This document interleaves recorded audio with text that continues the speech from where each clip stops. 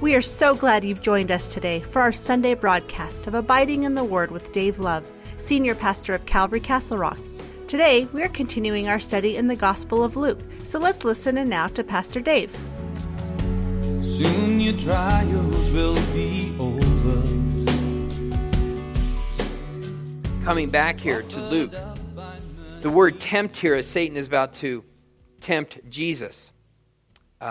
Being tempted for 40 days. The word tempt there is a word, pidradzo.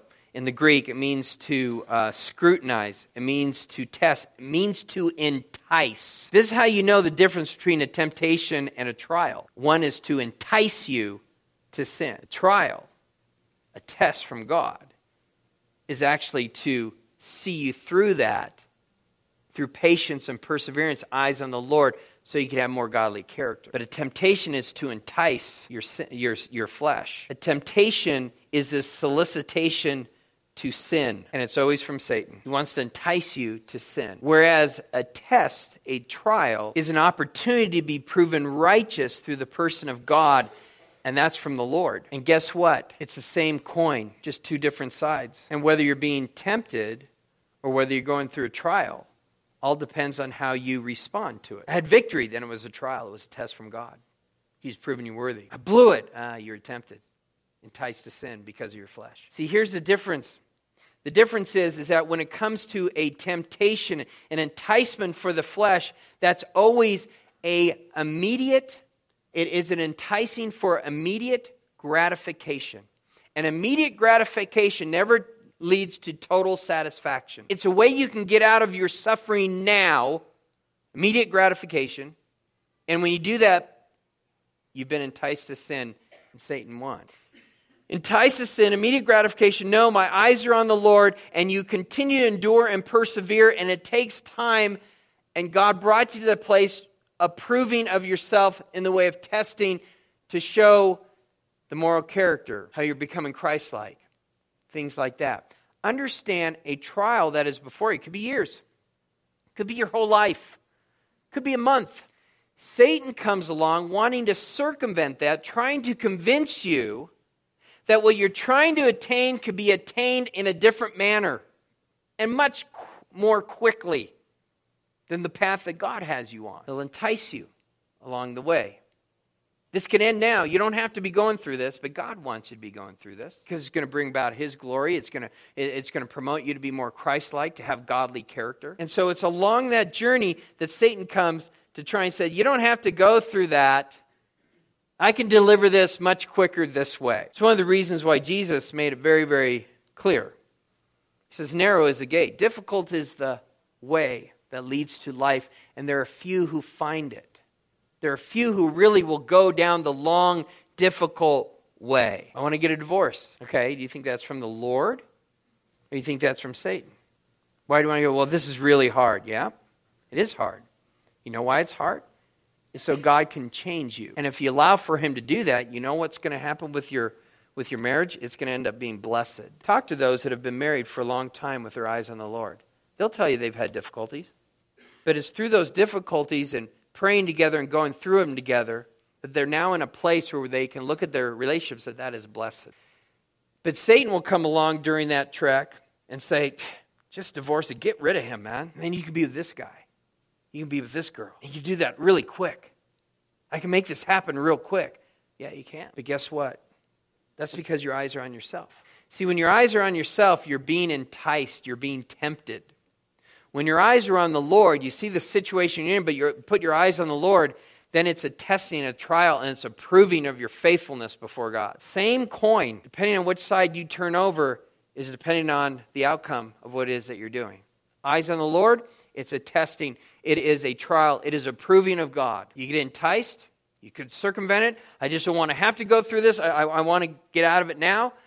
That's an enticement. It's a temptation of your flesh for an immediate gratification. I don't have to deal with it. But immediate gratification never leads to total satisfaction. It's one of the reasons why Mick Jagger had that song. I can't get no satisfaction. And you won't, because you jump from one woman to another. And you can't. You can only get the satisfaction through the marriage bed, the Bible says. That's God's way. It's God's way. And so, again, He will come alongside And he will try and tempt you and make you deviate from the path that God has you on. Because the path that God has you on is long, it's arduous, it is going to be difficult. So know that. And know when you bring someone here, I'm never going to preach that come to Jesus and everything will be swell. Never going to happen. It's going to be the opposite. God's going to find out, are you just here for the benefits? Or are you here in order to be used by me? Are you here because I want to change you? Why? Why are you here? Because I'm here to tell you, it's great that you've given your life to the Lord. Now, I'm here to tell you, okay, look out. This is where things get rocky.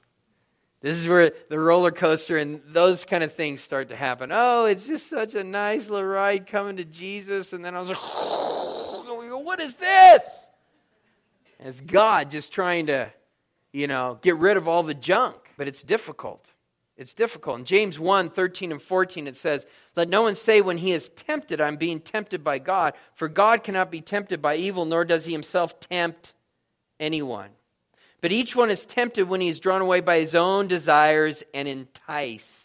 Jesus brought him to a place, but he's not the one that did the tempting here. The devil did. The devil did. And if you're brought to a place where you're being tempted, don't say, well, I couldn't handle it. Well, God's word says something different in 1 Corinthians 10. Verse 13, no temptation has overtaken you except such as common to man. But God is faithful, who will not allow you to be tempted beyond what you are able, but with temptation will also make the way of escape that you may be able to bear it. You know what? I counsel people all the time, and they tell me the situation that they're in. And it doesn't take long before I said, okay, tell me how we got to this place. And they start talking to me. And within a minute, I said, whoa. How come you didn't do this? Well, I don't know. I just, I didn't think about it. If you did this, none of this other stuff would have happened. You're being tempted. God made a way of escape. You could have done this. Continue. They go on. Oh, at this point, why didn't you do this? I don't know. Continue. What about this? What about that? I see 4 or 5 different things before they got in the predicament they end that God had made a way of escape, and they didn't take it. A lot of times, I didn't know. It's like, rarely do I have a 4 and 5-year-old in my office confessing their sin, saying, I didn't know, to where if they were 4 or 5, I said, okay, maybe you didn't. You're only 4 or 5, but you're 45. And yet you still want to say, I didn't know. Yeah, you did. But your eyes were on yourself. And you wanted to do what you wanted to do. I was in the wilderness, man. Yeah, God brought you there. And you could have had victory, yet you chose not to. God's word makes it very clear. Trust in the Lord with all your heart. Do not lean on your own understanding. In all your ways acknowledge Him. He will direct your paths. The word understanding there, do not lean on your own understanding. When you look at the root word, there's the understanding of feelings there. Do not lean on your own feelings. Feelings are real, but they're not always right. And when you're able to see, I feel this way. Well, that's wrong according to God. I know, but I still feel it. All right, but you don't have to act on it. That's where maturity comes into play. That's how you acknowledge God in your life, is when you feel one way, but you choose to do the other because the other is what God is saying to do. And that's maturity, and you're acknowledging God. You're saying, you're my God.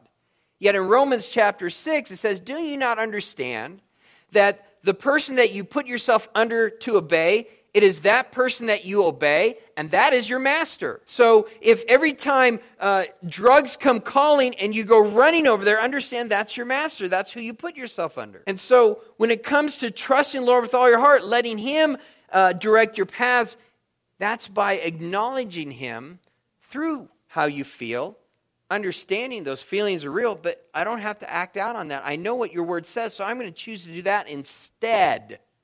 And by doing that, I'm acknowledging you rule my life, my feelings, my passions don't. It's going to be your way or the highway. I know it's going to be difficult. Narrow is the way. Difficult is the way that leads to life. Few who find it. So we need to understand this. And so in Luke chapter 4, verse 2, he goes on, being tempted for 40 days by the devil. And understand, he's trying to entice his flesh. I think God brought him there, kind of like with Job. How Satan comes walking around and he goes, have you considered my servant Job? He's awesome. He's going to love me and worship me no matter what. Yeah, well, if you do this, okay, you can do that, but you can't do all this other stuff. Go ahead. See how he responded there? He loves me. He loves me. In a sense, he was just showing off Job to Satan. And I think this is exactly what God is doing with Jesus. Here's the guy. Here's the guy that I prophesied about. He's my son, and he is God. And he came from a virgin, and he's here to destroy you. Here you go. See what you could do. Because whatever you do, he's still going to worship me. Whatever you do, he's still going to obey me and me only.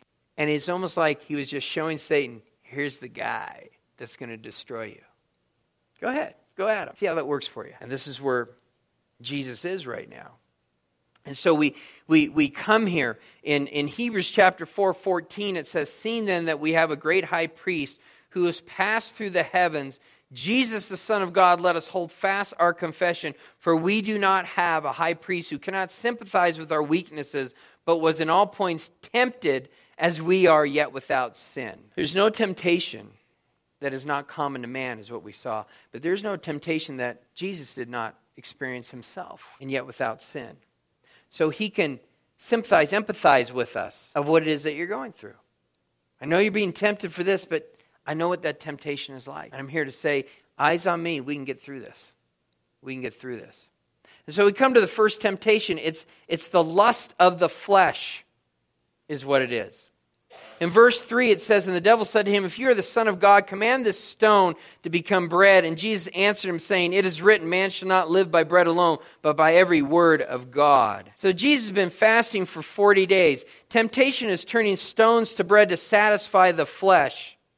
To take matters into your own hand. He says, no. If God wants me to eat, I'll eat. He'll tell me when it's okay to eat. And yet, he tries to entice him through the basic necessities. Bread, just turn into bread. Bread is needed. You need bread. It's not a want. It's not a desire. It's not a luxury. Bread is the base sustenance that you need in order to live. And Jesus himself fed the 5,000, the 4,000. He multiplied the fish and the loaves. Why? Because they're hungry. They're in need. We're here to meet the need. So Jesus, just meet the need. You need this. And he's coming from that angle. I mean, he's not saying, because honestly, it was me. If I could turn the stones into bread, I'm not turning them into bread. Turn it into a steak and a Marie Callender's pie. And I mean, we're going to change it into something. Bread? I don't think so. But he's appealing to him and said, this isn't a want, this isn't a desire. This is just to keep you going. You're supposed to be alive. You're supposed to be the Son of God. You want to be alive, right? And so he's appealing to, hey, this is a necessity. And it's not a necessity if God isn't saying to do it. And he's saying there's something higher than the basic needs of mankind, and that is the need for God and to obey him first and foremost. So he tries to tempt him with fleshly appetites. It's just like when Satan was tempting Eve. And so it says in verse 6 of Genesis 3, so when the woman saw the tree was good for food. Hey, you need food, but you have all this other food, but you need food. Hey, it's just food. 1 John 2:15 says, do not love the world or the things of the world. If anyone loves the world, the love of the Father is not in him. So Satan tries to tempt here with just that fleshly appetite. And it would meet that immediate gratification. Remember? It's hard, isn't it? Fasting 40 days? I've never fasted 40 days. But it's hard. I've fasted before. I think 10 days is the longest that I've ever gone without food. And that was hard. That was very hard. But you can meet the need. And I remember all through that fast. You know what? You don't have to do this. I would be hearing this stuff all the time. You don't have to do that. That's not necessarily for today. You have grace and liberty in Jesus. You don't have, but I had already heard what it is that God wanted me to do, and so you don't have to. And you've gone 6 days. That's pretty good. I'm hearing all this stuff when I was fasting. It's difficult. It's very hard. It's very hard. Just meet the need right now, Dave. Just immediate gratification, then my eyes on myself, and it's sin. And it's sin. But Jesus answered, it is written, man shall not live by bread alone, but by every word of God. Jesus' response is, it is written, as he quotes from Deuteronomy 8:3. It is written. Proverbs 18:10 says, the name of the Lord is a strong tower. The righteous run to it and are safe. How are you safe from the enemy? Run to the Lord. And you know how you do that? By running to the Word and standing on the Word and doing what the Word tells you to do. Now you're not leaning on your own understanding. And now you acknowledge him. And guess what? He'll direct your path. He'll make a way of escape. James 4:7, therefore submit to God, resist the devil, he will flee from you. So we come to the second temptation, verse 5. Then the devil, taking him up on a high mountain, showed him all the kingdoms of the world in a moment of time. And the devil said to him, all this authority I will give you, and their glory, for this has been delivered to me, and I give it to whomever I wish. Therefore, if you'll worship before me, all will be yours. And Jesus answered, said to him, get behind me, Satan. For it is written, you shall worship the Lord your God, and him only you shall serve. I love this. Here's a different way. Look, in order to rule here on earth, you know how in order for the whole world to be given to you, you have to go through this very hard world where you're going to be rejected and persecuted by people, and then they're going to beat you and torture you and throw you up on a cross and kill you. It doesn't have to be that way. Just bow down and worship me, and I'll give all these kingdoms to you right now. There's a long road ahead of Jesus. Satan comes, just do this. I'll give it to you right now. Again. Circumvent, enticing, immediate. Gratification is always sin, and it will never lead total satisfaction. And look at the words he said, get behind me, Satan. Wouldn't we hear that just a moment ago? Peter, as he explained to him this hard road I have to go, oh, no, may it never be, Lord. There's got to be another way. We ever heard that before right here with Satan? That's why he says, get behind me, Satan. And he says it again.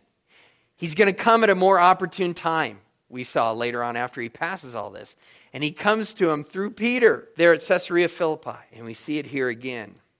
It doesn't have to be that way. I'll give it to you all right now. Satan is the ruler of this world, according to John 12:31, according to John 14:30, according to John 16:11, as well as the prince of the power of the air, according to Ephesians 2:2. There's a huge debate out there if Satan really had the ability to give it or not, because he's because he's also a liar. But when I read the Word of God, he is the one that is in control up into the point of what God will allow him to do. And it's Jesus who later on gets the title deed in Revelation chapter 5. He gets the title deed of the earth, but until then, it wasn't his. And so, again, Satan he could. You worship me, I'll let you be over all these nations, but under my authority now instead of God's. But I can give it to you right now. You don't have to go through all this. I'm a much better master. No, you're not. No, you're not. Sin will always take from you more than it will ever give. And sin does give you stuff, or nobody would do it. It's obviously fun. Or nobody would ever do it, But it will always rob for you way more than it ever gives. And so, Genesis 3:6, again, she saw that it was good for food, and then she sees how it's pleasant to the eyes. What does the Satan do? I'll show you all the kingdoms in a moment of time. Here, look. All these people could be worshiping you right now. Just worship me first. So he appeals to the lust of the eyes as well.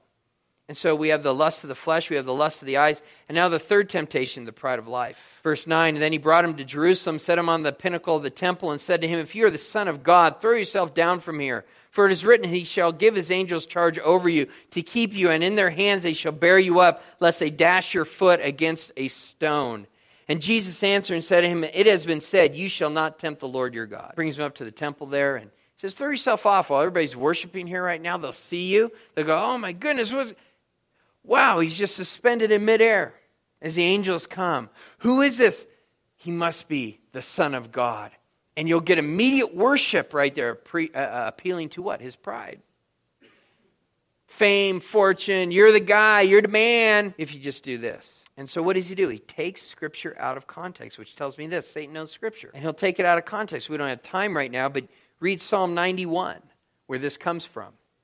It talks about the person who trusts in God, and as he's trusting in God, God will take care of him. And then he just takes this one little line out of Scripture where he says, for it is written, he shall give his angels charge over you to keep you. And in their hands they shall bear you up, lest you dash your foot against a stone. So go ahead and jump off. God will take care of you. No, he'll take care of you as you are obeying him. But if I was to jump over, I'm not obeying him, I'm obeying you. You've just taken Scripture out of context. And Satan will do that. Satan will do that. So read that in Psalm 91 on your own so you know where that is coming from. And he says, it has been said, you shall not tempt the Lord your God. And so he's appealing to the pride of life in 1 John 2:16. And then again in Genesis 3:6 it says, and a tree desirable to make one wise. Look, eat of the fruit right now. It's good for the flesh. It's pleasant to the eyes, and it's desirable to make one wise. Don't you understand? You don't have to take care of the garden. You don't have to do all this work of taking care of the garden. Just eat of the fruit now, and you can be just like God, and nobody can tell you what to do. There's a long journey, even in the Garden of Eden. I'm giving this whole garden to you, and you're to tend and keep it. That speaks of work. They were supposed to do work, but it's good work. Man was created to work from the very beginning.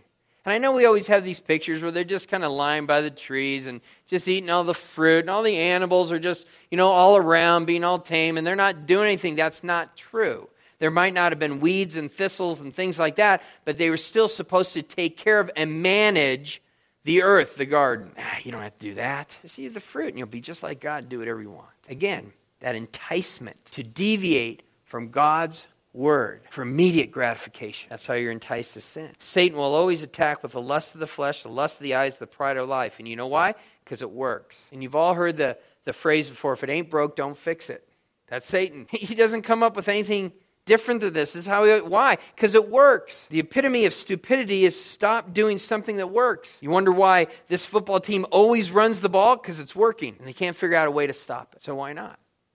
To deviate from that is ridiculous.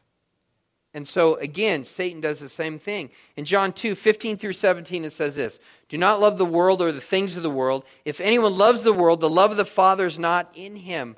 For all that is in the world, the lust of the flesh, the lust of the eyes, the pride of life is not of the Father, but is of the world. And the world is passing away, and the lust of it, but he who does the will of God abides forever.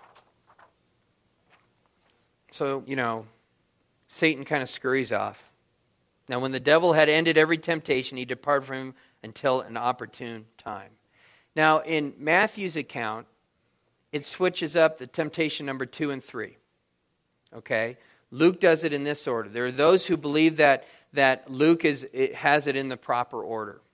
There are those who think that maybe Matthew has it in the proper order. Why the difference? Well, for one, we do know in Luke's gospel, it talks about at the very beginning here, when he says to most excellent Theophilus, he says, inasmuch as many have taken in hand, verse 1, in order to set in order a narrative of those things which have been fulfilled among us, just as those from the beginning were eyewitnesses, ministers of the word delivered to us, it seemed good to me also, having had perfect understanding of all things, from the very first to write you an orderly account, most excellent Theophilus. And that word orderly is a Greek word that speaks of an artistic flavor, meaning that he is going to bring it in such a way, and he has a reason for it, and a lot of times he doesn't give his reason. But I look at this and I go, seems to me he puts it in this order so we could see. It's the lust of the flesh, the lust of the eyes, and the pride of life. It lines up exactly like it did in the garden. And so he is going to bring about a much more artistic flavor to this than Matthew did. And so whether Matthew's order is correct or Luke's, Luke is doing it so we can draw from it a different reasoning than maybe the Matthew and how he presents. As a matter of fact, Luke goes out of account many different times in his gospel because he's not going to set it in a narrative order like it is in verse 1 there. He's talking about verse 4. This is going to be an orderly account. It's going to be a little bit different than other narratives, is what he's saying there. Neither death nor even life. Let nothing ever separate. Well, that concludes today's edition of Abiding in the Word with Pastor Dave Love. Tune in next Sunday as we continue our study in the Gospel of Luke. If you live in the area of Castle Rock and are looking for a church to call home, be sure to come by and visit us. We meet Saturdays at 5 p.m., and our Sunday service times are at 9 and 11 a.m.